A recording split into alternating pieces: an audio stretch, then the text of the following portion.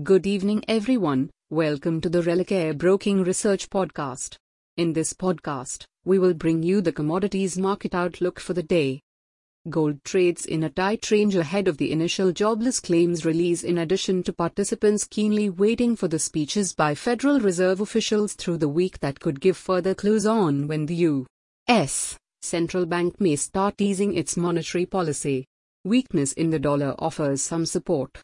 The technical view appears positive, with a valid support near the 62,200 mark and resistance around the 62,850 level. Crude oil has traded higher on a weaker U.S. dollar and improved sentiment on the demand side following a larger than expected drawdown in U.S. fuel stocks. The view is moderately positive, with support near 6,025 level and resistance close to the 6,200 mark.